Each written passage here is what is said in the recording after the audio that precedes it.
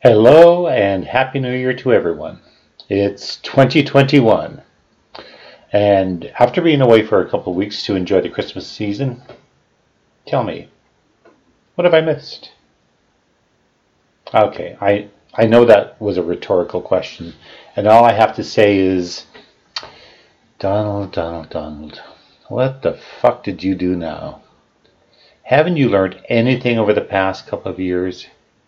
Perfect phone calls, regardless if they're to Ukraine or Georgia, during impeachment season is never, ever a good idea. I know you probably thought you were calling the other Georgia, but for God's sake, look at a map before you start calling and talking to people about election stuff, for heaven's sake. Let's face it, Donald. Even you have to admit you might have a small problem with losing. It's okay. Acceptance is the first step to getting better. But to have gone to the extent of insurrection because you can't take the hint that people just don't like you and they voted you out is going just a bit too far.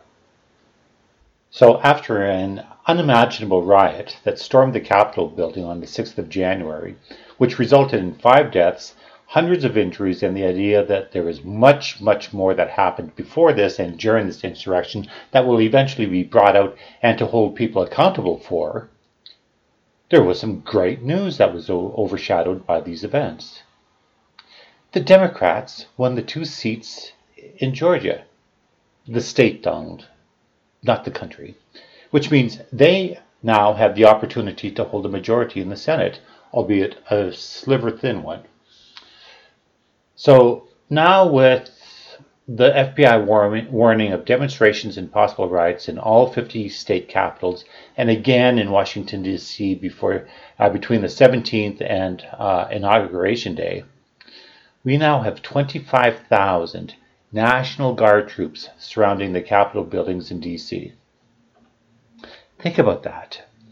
25,000 troops in one spot just to protect the Capitol in case more riots erupt over the course of this week, where we'll see Joe Biden and Kamala Harris being sworn into office.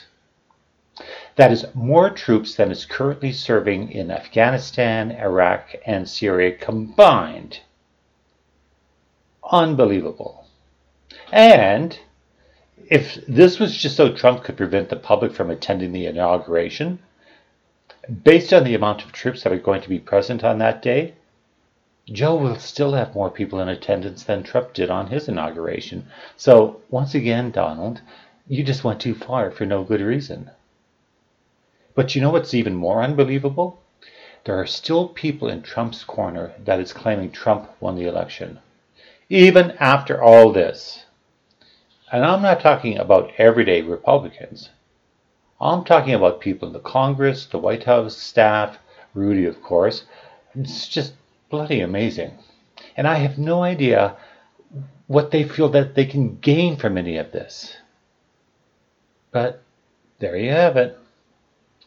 So now I just want to have just a quick one-on-one with Donald, if I might. Okay, here's the deal, Donald. You've only got 3 days left before you leave or get dragged out of the White House so they can do a cleaning like they've never done before of the entire building. I know they're saying it's just to be on the safe side because of COVID, but let's be honest. It's because they don't like you and want to ensure there's no odor of you or your crap you've been peddling for the past 4 years left behind. So sit back, turn on the TV, and relax in that big comfy chair for the last time, because you will never see the inside of that building again. And enjoy your trip back to Mar-a-Lago. But again, I'll let you in on a secret around that one too. Donald, they don't like you there either. So make the best of it and just work on your tan. Okay, I'm back. Now that I've got that out of my system, here's hoping that the inauguration will go without a hitch and DJT and FAM can take in the Senate trial from their lanai in Florida. So now on to other matters at hand. I'm just really hopeful of the year ahead and hope that there's more positive news than what we've had in 2020. Don't get me wrong. I still think it's going to be another challenging year as we all continue to be in lockdown until the vaccine gets distributed and vaccinations are put in our arms. So just hang in there. And lastly, to pick up on where I left off in the podcast in December, I asked for and I did receive a couple of suggestions for topics for me to cover, and I'm certainly going to take the suggestions and provide my grumpy old gay guy thoughts on them.